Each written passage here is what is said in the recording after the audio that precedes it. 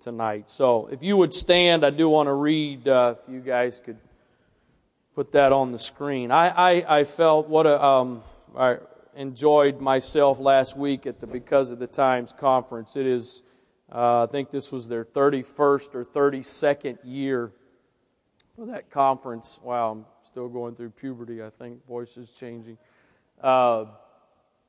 It's a great meeting. A lot of lives have been impacted. And I felt some direction from the Lord during that. And I feel like there's a lot of different things, some that maybe you're aware of and probably a lot that you're not, that I feel like God is just amazing how He's putting the pieces together. I go back, communicated to our elders. I go back to our leadership summit in November and things that are happening, some things Bishop said, especially Sunday night. It is exciting to see what God is doing. And so last week I felt impressed, and then Sunday night, several things that Bishop said, not only things he said, but what in general was communicated, I felt confirmation. And so a theme for the next several weeks, here in Arnold in the evenings, Thursday and Sunday evening, it's going to be the backdrop on the screen. Our theme for the next several weeks is going to be Thy Kingdom Come. And the Lord willing, and what I feel at this point, the next several Thursday nights at least, I plan to teach and minister under that banner. And because I will come back to this probably more in depth tonight or in the next couple of weeks. When we talk about spiritual warfare, when we talk about reaching the lost, we're talking about the kingdom coming, the kingdom being established. And so that's what this is all about. So let me just read one quick passage and then we'll pray and you can be seated. Matthew 6, 9 and 10. We could all probably quote it without reading it. After this manner, therefore, pray ye, Our Father, which art in heaven, hallowed be thy name. And then what did he say? Thy kingdom come. Thy will be done in earth as it is in heaven. The Message Bible says that verse simply like this: set the world right. Do what's best, as above, so below. Do what's best, as above, so below. Father, thank you for the privilege of being in your presence tonight. Thank you for your hand of protection that's been upon us to arrive here tonight. And I also trust you and believe you in advance that your hand will be upon all of us as we travel home this evening, that you would give us safe travels to our homes, Lord, in Jesus' name. Father, I pray your blessings upon us tonight, upon your word, that your Spirit would speak to our hearts, that we would be open to hear and receive from you. In Jesus' name, amen. God bless you. You may be seated. So I want to kind of do a little brief introduction overview, and then there's one main point I feel to make tonight, and it's kind of the kickoff, and it ties in with a point, very clear point Bishop made on Sunday night. But in the New Testament, the phrase kingdom of heaven or kingdom of God, the phrase kingdom of heaven is found 32 times, and they're all in the book of Matthew. Kingdom of heaven. And then the phrase kingdom of God is found 69 times in the New Testament. So 32 times kingdom of heaven just in the book of Matthew. 69 times the kingdom of God throughout the New Testament. I think that implies, that communicates, the kingdom of God is a pretty significant theme. It was and as I will read here in a moment, it was really the focus. It was about what was being done, the establishing of the kingdom of God. And I don't know if in the future, I don't really intend at this point that I know of, we may in the future, but part of the misunderstanding was that the followers of Jesus, they were anticipating Him establishing an earthly kingdom. They were anticipating a war, a battle, overthrowing the Romans and any other oppressors, and them, naturally speaking, establishing their kingdom. But that's not what he had come to do at that point in time. And I think sometimes we face the same struggle in our walk with God. We've got some expectations on what we think God has come to do, or what we want God to do, or how we want God to do it. And the majority of the time, we're not on. I don't know about you, but there's never been a time God ultimately did something the way I assumed or thought or planned He was going to do it. There's always something about what He does that's a little bit unexpected or a little twist in it. So, John the Baptist, this was the theme of John the Baptist, Matthew 3, verse 1. In those days came John the Baptist preaching in the wilderness of Judea and saying, Repent ye, for the kingdom of heaven is at hand. Jesus, this is in Matthew chapter 4. This is following His baptism. This is basically right after His time in the wilderness and the temptations that He went through in the wilderness. In verse 4, in chapter 4, verse 17 of Matthew, it says, From that time Jesus began to preach and to say, Repent, for the kingdom of heaven is at hand. Our job, one of our jobs, is to manifest the kingdom of God. To have the kingdom manifested in our lives, but also to manifest it in the lives of others. And Jesus came preaching, the kingdom of heaven is at hand. Notice that both John and Jesus said that they didn't say the kingdom of heaven is coming. They weren't prophesying about what was going to happen. They said, it's at hand. It's here now. So if it was here, if it was there then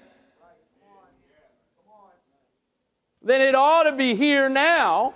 And I know we're ultimately looking for eternity and where we will rule and reign with Him for 1,000 years. And all of that's going to be literal stuff. But in the meantime, the kingdom of heaven is at hand.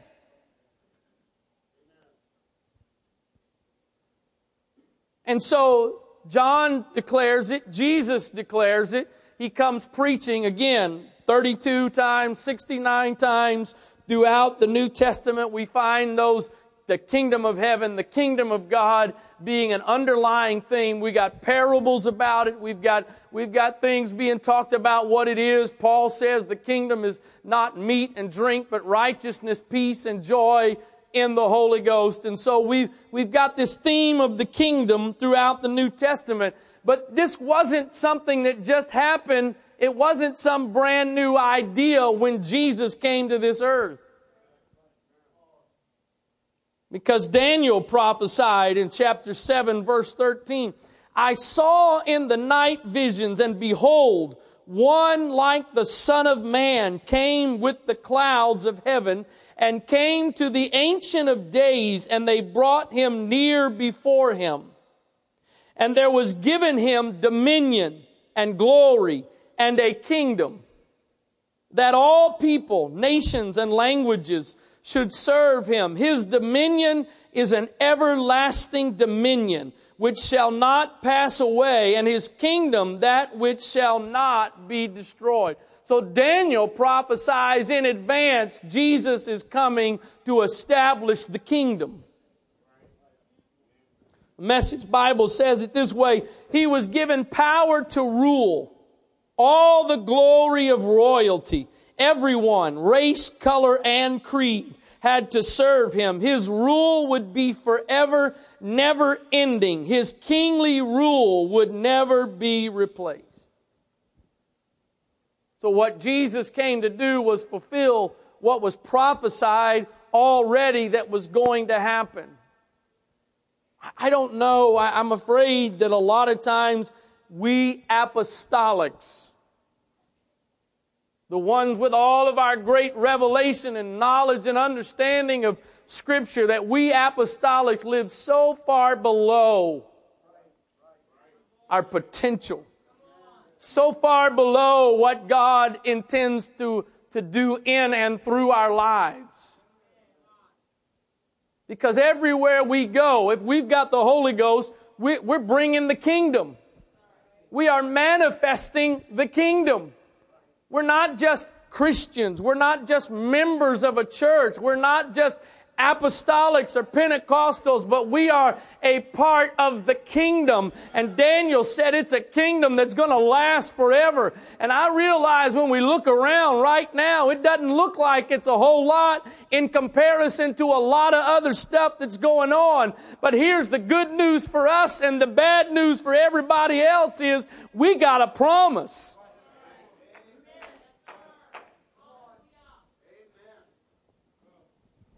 I don't care what the dominating forces of our world today are. They have no promise they're going to rule forever. That's why Moses, when he came to a point to decide, am I going to stick with the Egyptians or am I going to go with the children of Israel and take bondage? He decided to go with the Israelites and give up everything Egypt had to offer because what Egypt had was temporary and it wasn't going to last. And what Israel had was temporary and it wasn't going to last. But the outcome of each was a whole lot different. Folks, you got to just make up your mind sometimes. If nothing else, you just going to hang on. I know we're supposed to be more than conquerors. I get that. But sometimes we just got to be hanger-oners. And I may not be conquering. I may not be taking new territory. But neither am I letting go and giving up. I've heard Brother Whaley, he said it to me several times through the years in conversation. I've told God I'm going to get a bulldog grip on you and I won't let go. I'm sorry. I know we are more than conquerors. That's what we're called to be. But let's be honest, we're not always conquering. Well, you got to hang on because we got a promise.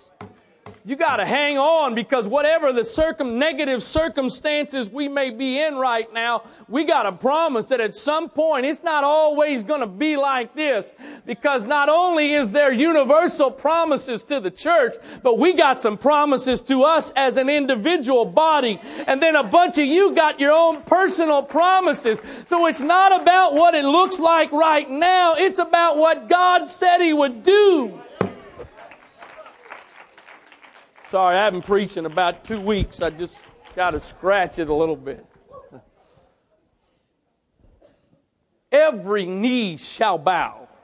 Oh, I know it don't look like it. ISIS this, Islam that, this religion, this political agenda, that political. But every knee shall bow and every tongue confess that Jesus Christ is Lord. It's a kingdom that's going to last forever, never ending.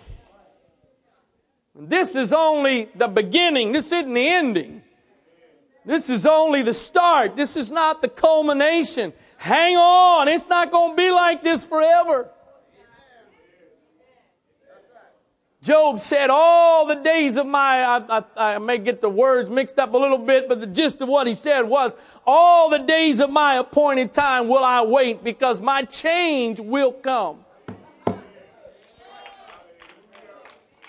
Job was saying it ain't always going to be like this. Now I do have to tell you, sometimes your change comes on the other side. Sometimes it comes this side. You know what? Everybody's going to get healed one day if you're saved. May not be here now, but there's coming a day when this mortal shall put on immortality. This corruptible is going to put on incorruption. So I may not get my healing in this life, but I'm going to get it in that life.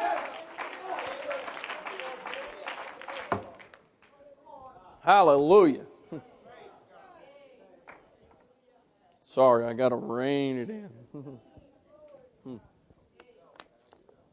Jameson, Fawcett, and Brown says this: for the kingdom of heaven is at hand. This sublime phrase used in none of the other Gospels occurs in this peculiarly Jewish Gospel nearly 30 times, and being suggested by Daniel's grand vision of the Son of Man coming in the clouds of heaven to the Ancient of Days to receive his investiture in a worldwide kingdom. It was fitted at once both to meet the national expectations and turn them into the right channel. A kingdom for which repentance was the proper preparation behooved to be essentially spiritual. What he's saying is, somebody ought to notice when he said, repent, the kingdom is at hand. They ought to have realized something spiritual is going on first and foremost, not a natural kingdom. The kingdom is at hand, and the way you get into the kingdom, there's got to be some repentance. Deliverance from sin, the great blessing of Christ's kingdom, can be valued by those only to whom sin is a burden. John's great work accordingly was to awaken this feeling and hold out the hope of a speedy and precious remedy. And then listen to Adam Clark. There's a lot from here. I'm not going to read all of it. I'm going to just read about half of it. If you want the notes, you can read the rest yourself later. The kingdom of heaven is at hand, referring to the prophecy of Daniel 7:13 and 14, where the reign of Christ among men is expressly foretold.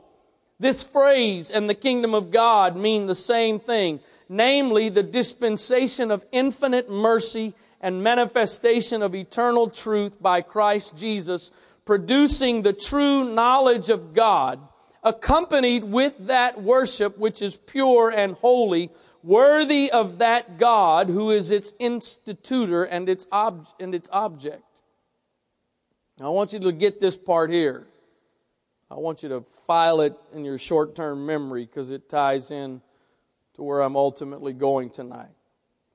But why is this called a kingdom?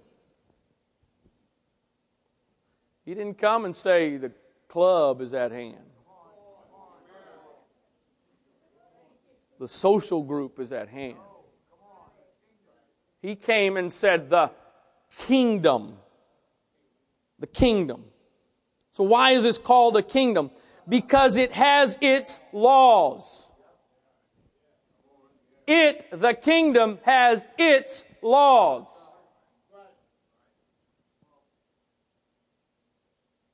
All the moral precepts of the gospel, its subjects, all who believe in Christ Jesus and its King, the sovereign of heaven and earth, Jesus Christ, never saved a soul which he did not govern.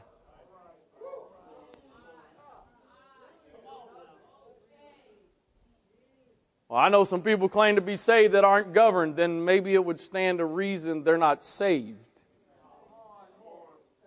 I didn't write it, so I can say without hesitation, this is good, and I'm going to read it again.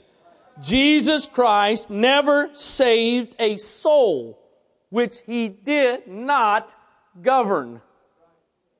Nor is this Christ precious or estimable to any man who does not feel a spirit of subjection to the divine will. You and I ought to feel constrained by the will of God. I challenge Sunday evening those that are involved in the Antioch licensing process, because a bunch of them jumped in it all excited about it, but kind of haven't done a whole lot. That's the difference between what you choose to do as an extracurricular activity and a calling. When Elijah came by and cast his mantle on Elisha, that was symbolic of a calling for Elisha. And notice what Elisha did. At that moment, he absolutely stopped what he was doing. He went and burned the animals, burned the instruments that he was using to plow, and went after Elijah with everything he had because he was embracing a call. He was in subjection to the divine will. So maybe you're not called to preach. Maybe you're not called to be a pastor, an evangelist, or a missionary. But the bottom line is everybody that's saved is called into ministry. So that means for every born-again believer, there is a divine will. And the divine will may not be for you to be a pastor or a bishop or whatever, a congregation leader. But if you're saved, there is a divine will. And it's not optional. And if you think you know what the will of God is for your life and then choose not to do it, you are sinning. Because to him that knoweth to do good and doeth it not, it is sin.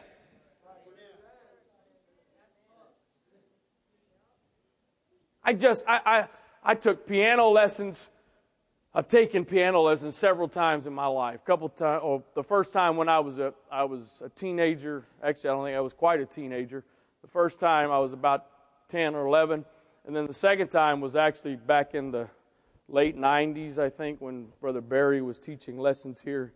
That a guy coming from Delaware was teaching lessons in the school, and I was in my late 20s, older than that probably.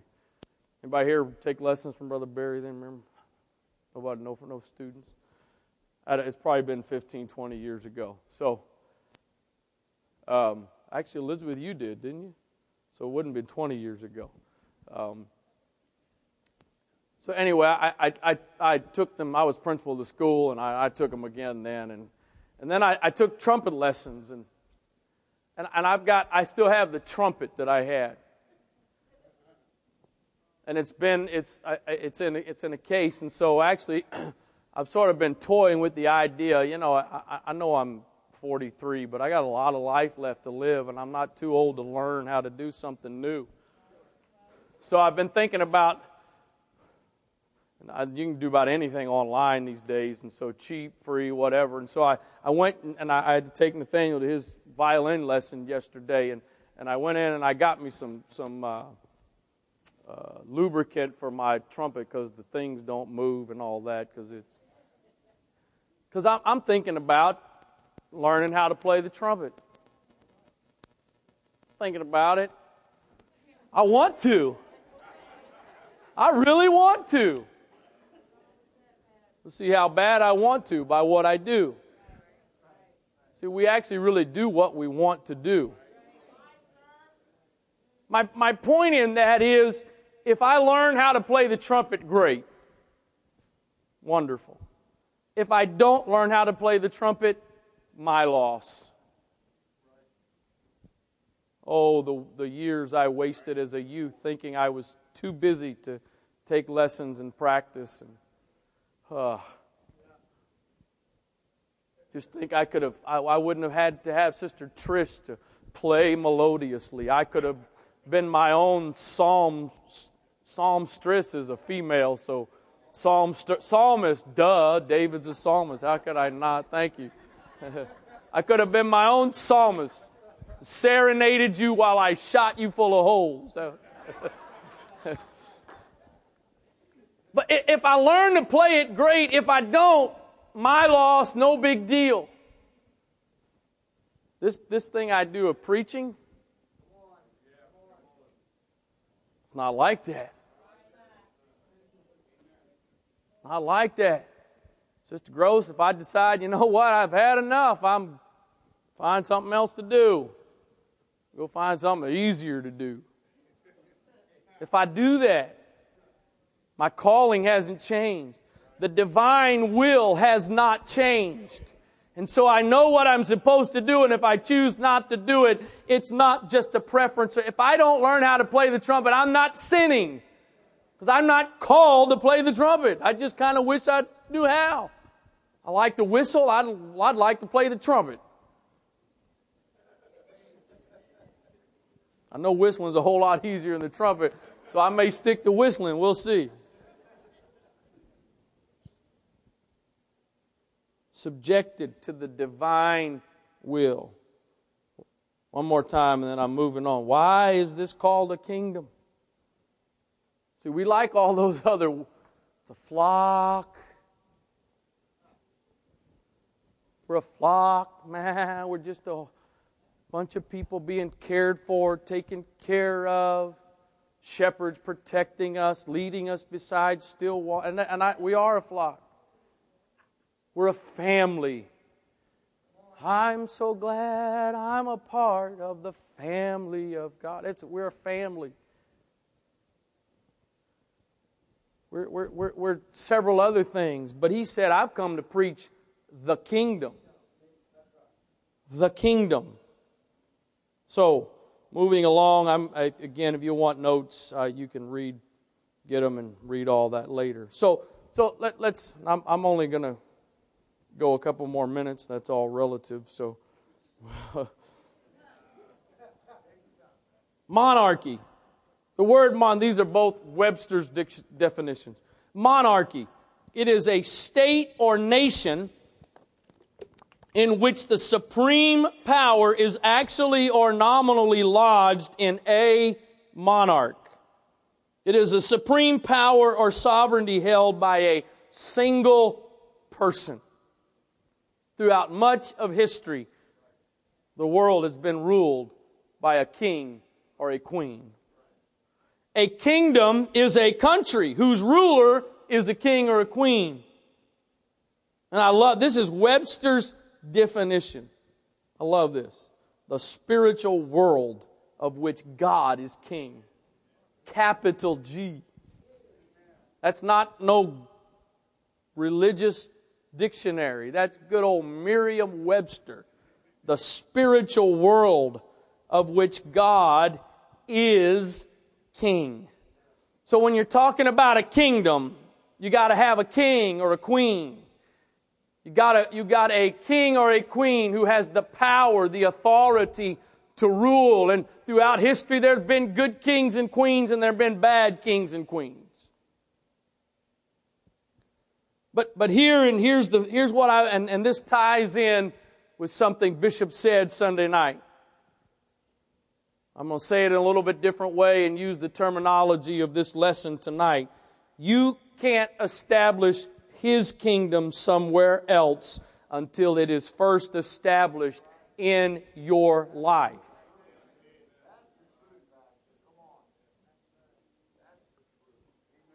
You can't go trying to establish God's kingdom in your neighborhood, on your job, on your whatever, in your family, if in your life the kingdom of God is not established. If the king is not on the throne in your life, don't be trying to make him king in everybody else's life.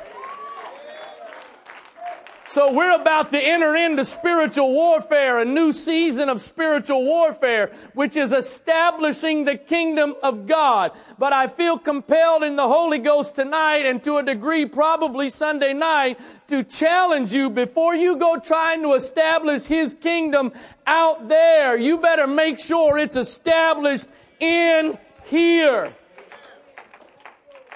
Go back to the verse we know. We've used the prayer. We used it tonight. The Lord's Prayer. Please notice what He said. You are supposed to pray, Thy kingdom come, not my kingdom come. If we're not careful, sometimes we think God's job is to establish our kingdom.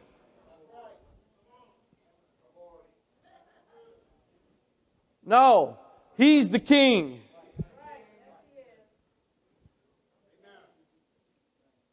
So let me share this with you, because the analogy I'm about to give you, I'm afraid, is how a lot of believers live. God's kingdom is not the United Kingdom. Here's what I mean by that.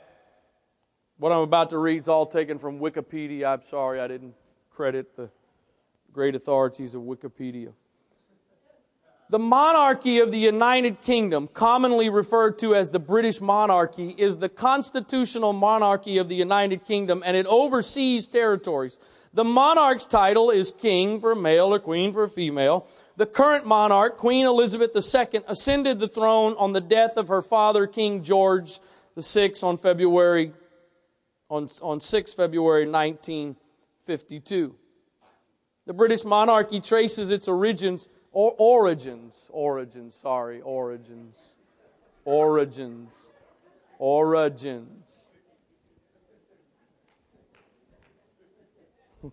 Thank God for my helpmeet. The British monarchy traces its origins from the petty kingdoms of early medieval Scotland and Anglo-Saxon England, which consolidated into the kingdoms of England and Scotland by the 10th century A.D. So basically, when we think of a king or a queen, we think of power and authority, right? But that's not the case. Her Majesty's government, commonly referred to as the British government, is the central government of the United Kingdom of Great Britain and Northern Ireland. The government is led by the Prime Minister, who selects all the remaining ministers. The Prime Minister and the other minister and the other most senior ministers belong to the supreme decision-making committee known as the Cabinet. I am not the Prime Minister. Telling the king how to run his business. The British monarch, currently Queen Elizabeth II, is the head of the state and the sovereign. But look, my underline added, but not the head of government. That's us. You're the king. But I'm the head of the government. You're king, but I control my life. Oh, Brother Wright, here with your Thursday night. You forgot what this isn't Sunday. Oh, I know, it's Thursday night. Thursday night with those that brave the weather to get here. Look at this. The Queen takes little direct part in governing the country. And remains neutral in political affairs. However, the legal authority of the state that is vested in the sovereign and known as the crown remains the source of the executive power used by the government. So today, not only do we have governments doing it, but now we have religious organizations that are saying, you stay up there on the throne while we handle the laws down here. And so you're the king, but we say abortion is okay. You're the king and we say same-sex marriage is okay. But you're the king.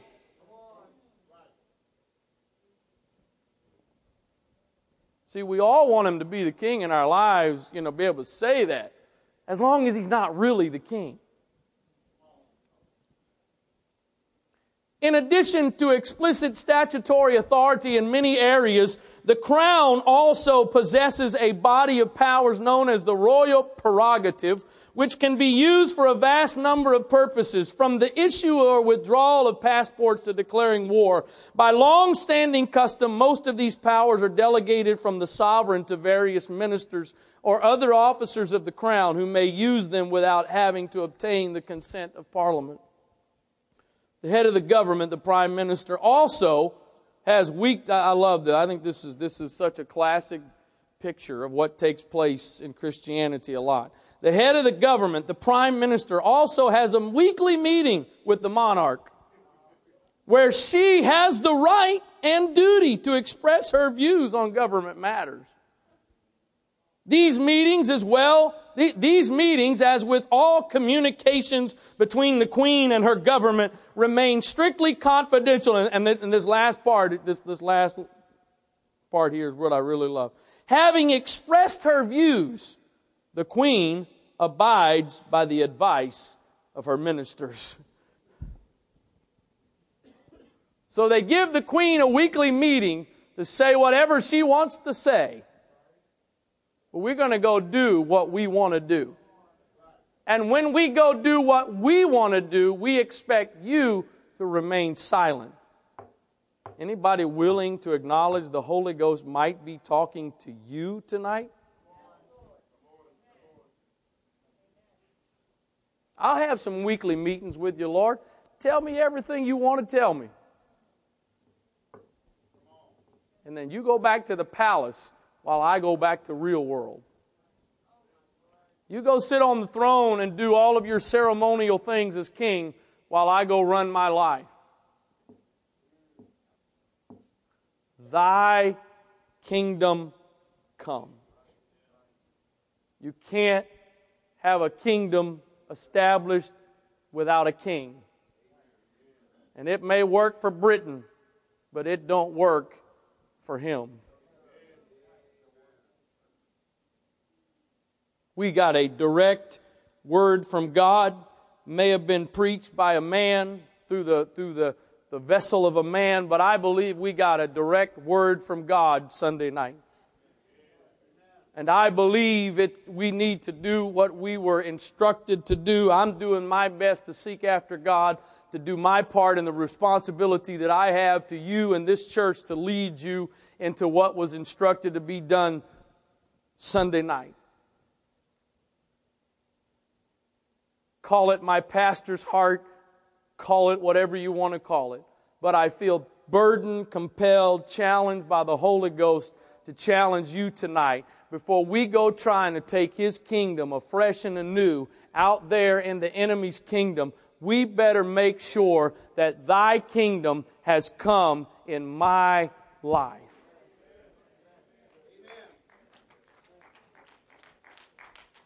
God bless the USA. It's not what it was 20, 30, 40, 50 years ago, but I don't see you moving, and I ain't leaving either. Whether we agree with who's in office or not, we all have the right to cast our vote, to give our opinion. We hope our person gets in. If our person doesn't, then we got to figure out how to put up with the other man or woman that got in. Nobody ever voted on who was supposed to be King of Kings and Lord of Lords. And it ain't about to start happening now. He is the King. He's the King. Whether you acknowledge it or not, He is the King. But if you don't acknowledge He is the King and allow Him to be the King, trouble's coming. Thy kingdom come. I don't know. I somewhat envy these guys that plan out messages and topics for months in advance. They announce what they're going to be teaching the next, 8, 10, 12 weeks, and I think they map it all out in advance, and I don't know how to do that. I don't know where all we're going. And you're well aware, for all I know and you know, between now and next Thursday night, God may make a hard right turn, and this may be the only night, whatever. However, again, based on what I feel at this point, I felt, again, last week and coming home, this was what I already felt, and I just feel like Thy kingdom come is a way of summarizing what Bishop was saying Sunday night. We need His kingdom to come all over again and be reestablished, reestablished all throughout this area, throughout every area we are ministering to. We need the kingdom to come. If the kingdom comes, things are going to change. If the kingdom comes, if we can get the kingdom established, I know it may not happen in every situation and circumstances, but I believe when the kingdom comes, it can affect crime rates, and it can affect the economy, and it can affect health. And when the kingdom comes, we need the kingdom. Want to figure out how to deal with race? We need the kingdom.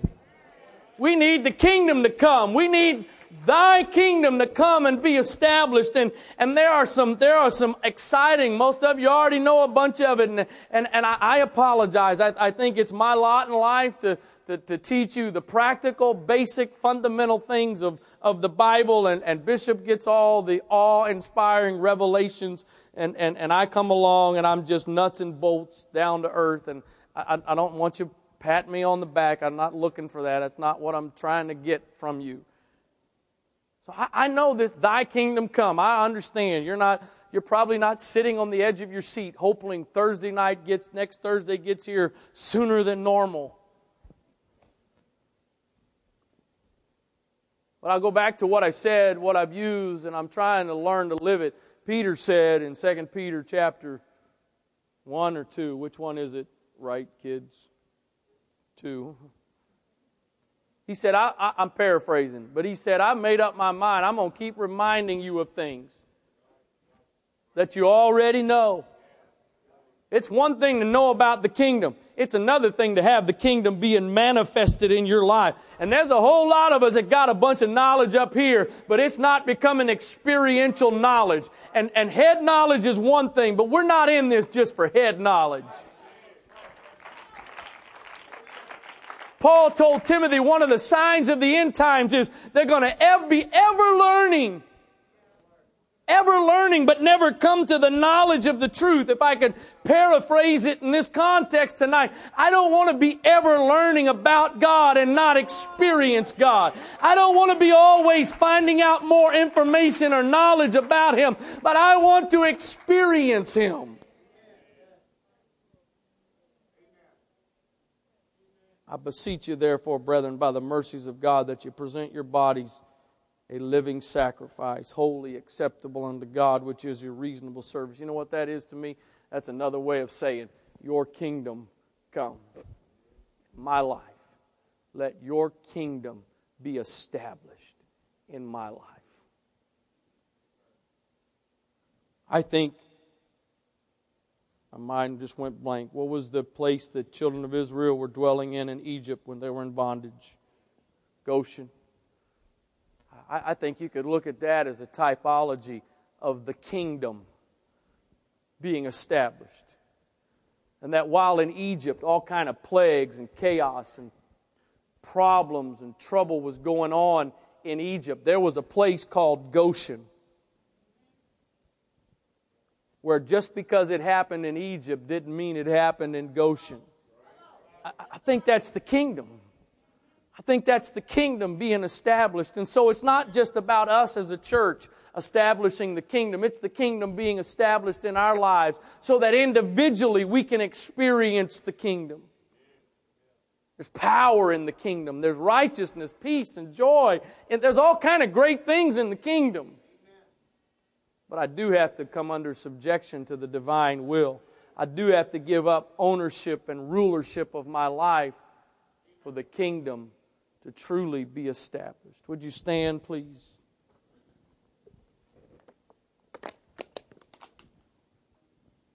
I believe we're on the verge of some great, exciting things that God is going to do.